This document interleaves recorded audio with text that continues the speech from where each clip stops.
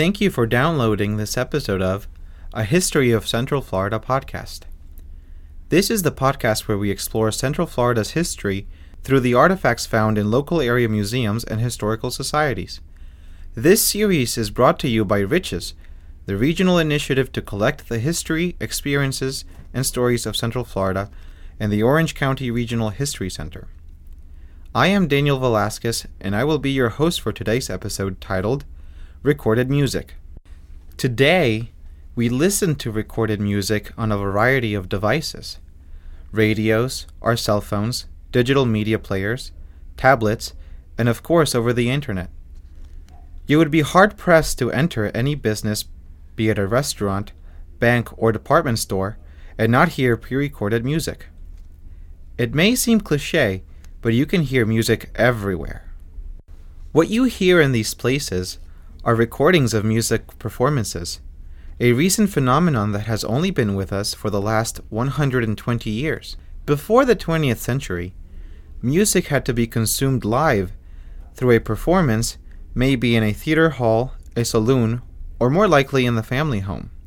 Parents and siblings usually learned to read and play instruments, and the entire family would gather in the living room to play the latest and usually the most popular music of the time. Dr. Scott Warfield of the University of Central Florida tells us about the role of the piano to a family.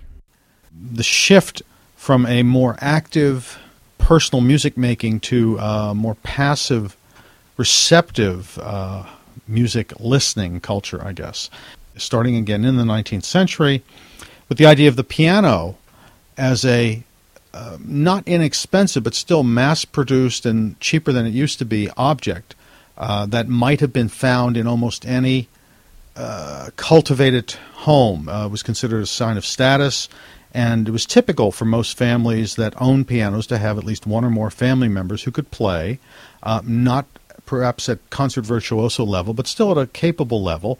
And in fact, there was an entire industry that existed, the sheet music industry, which provided, if you will, the software, to use a modern equivalent, for this sort of thing. And so people could buy songs and could play them at home at their own ability levels. And this is very typical, probably up to about the turn of the 19th, 20th century. And various mechanical devices gradually, and I will say very gradually, seem to push the piano out of the home and replace them with other devices. The other devices that pushed the piano and live music out of the home were music players. Throughout the 20th century, pre-recorded music could be played on different iterations of devices. The first one to be mass-marketed for middle-class homes and families was the Edison Cylinder Gramophone, like the one on display at the Clermont Historic Village.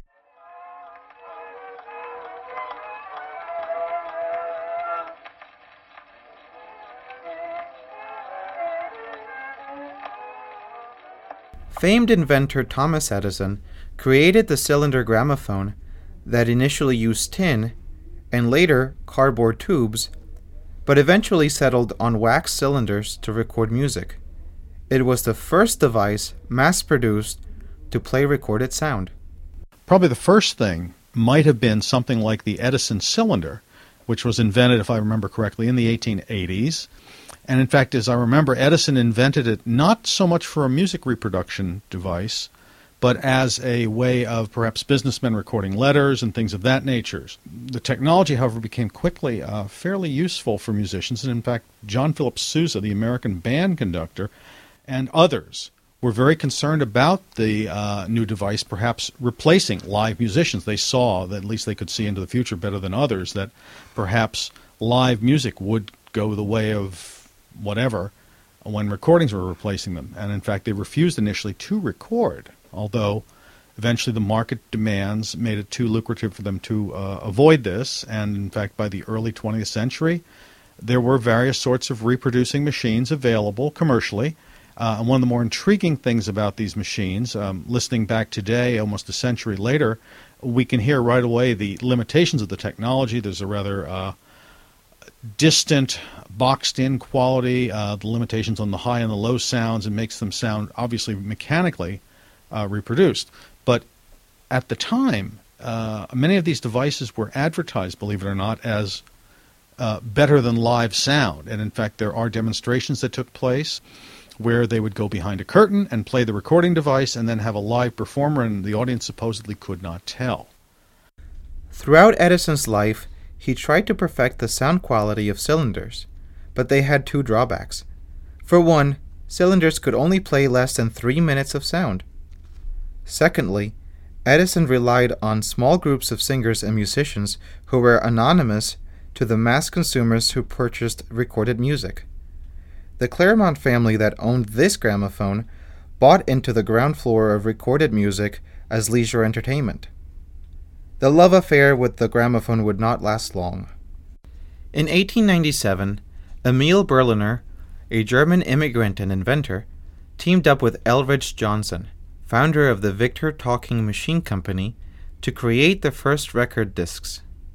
Berliner's discs could record sound, and Johnson improved on early models of the phonograph so the device could play at a constant speed to hear the recorded sounds on Berliner's discs. Dr. Waren from Texas A&M University tells us how cylinders and discs changed the way music was consumed. Initially, the phonograph recording, this amazing technology that was used for speeches, and when people thought about the future, in a future where everyone would have access to recorded sound, people would be able to hear the president's speeches or the statements in front of the Supreme Court, things that people had always read about. So that was the beginning thrust, but it wasn't long before people started realizing that the phonograph was really made for capturing and distributing music. The phonograph made music tangible, and it also made it portable. And so now it was easy to be able to hear the best performers from Carnegie Hall and from Berlin, to hear recordings of that music.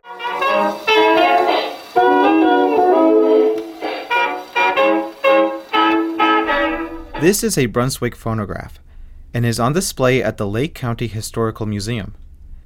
It was manufactured by the Brunswick Company, a competitor of the Victor Company. Corporations like Victor and Brunswick not only sold these machines, but also recorded the artists and manufactured the records played by their machines. The discs could record up to 7 minutes of sound and could be played on any phonograph. Unlike Edison, these phonograph companies hired celebrity singers, orchestras, and musicians, all of whom appealed to a mass audience. This phonograph sat in the home of a Lake County family and would have been a prized possession for home entertainment, like the piano to the previous generation. Eventually, Edison was able to create a superior sound quality for his cylinders, but the phonograph soon surpassed the gramophone in the mass market of music consumers. Dr. Waren explains the social impact of these new devices. Well, in the beginning, music was very hierarchical. It's when Mozart performed, he composed and performed for the Duke. He created things for the wealthiest of the most elite class.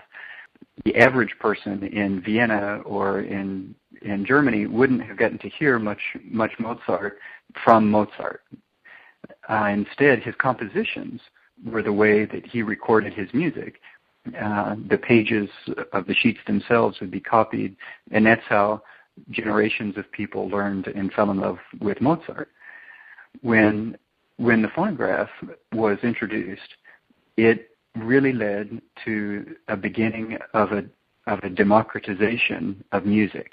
So now it's not just for the upper crust. And together with this government-backed push to have phonograph players in elementary schools, it allowed lots of people who would never have had access to that kind of music. All of a sudden now they would be able to listen to Brahms and to comment on it or to try and replicate it themselves. The introduction of the phonograph, it changed hierarchy. So now, in order to show that a person had class, it wouldn't be that perhaps they would go to the opera so much, but it would be what kind of records that they had.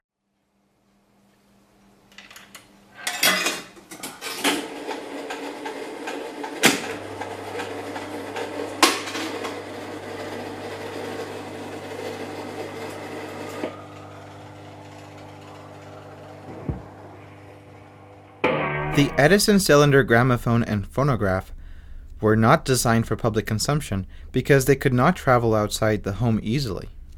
The jukebox would serve that purpose when it was first developed in the 1920s. Early jukebox companies originally manufactured player pianos and removed the piano, replacing it with a phonograph and numerous records, leaving the coin slot to pay for a song. The one featured in this episode is a Super Rocket Rock-Ola machine and is on display at the Groveland Historical Museum. Dr. Warfield tells us about the jukebox.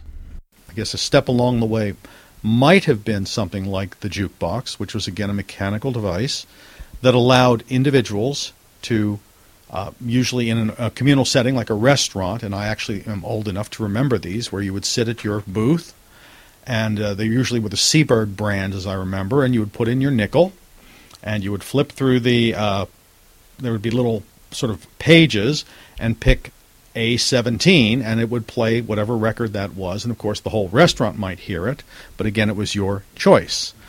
Gradually, however, as I said, we've come to an age where now people sit at their own computers and they listen to various streaming audio. The jukebox shown in this episode was used by the Groveland Women's Club for free teen dances every Saturday evening in the town's community center. Primarily, the records were supplied by the couple who owned the jukebox, but teens were encouraged to bring their own records so that some of the top hits of the time would also be played. Jukeboxes would suffer in popularity due to the advent of new technologies that made recorded music portable, inexpensive, and thus accessible to more and more people. The first handheld tape recorders and transistor radios emerged at the end of the analog era in the 1960s, and when digital devices arose in the 1990s, computers, digital players, and other mobile products put thousands of pre-recorded songs at the fingertips of a mass consumer audience. We hope you have enjoyed this episode of A History of Central Florida podcast. The Edison Cylinder Gramophone is part of the collection at the Clermont Historic Village, 490 West Avenue, Clermont, Florida, 34711. The Brunswick Phonograph can be seen at the Lake County Historical Museum at 317 West Main Street, Tavares, Florida, 32778. Finally, the Rock-Ola jukebox featured in this episode is at the Groveland Historical Museum in 243 South Lake Avenue, Groveland, Florida, 34736.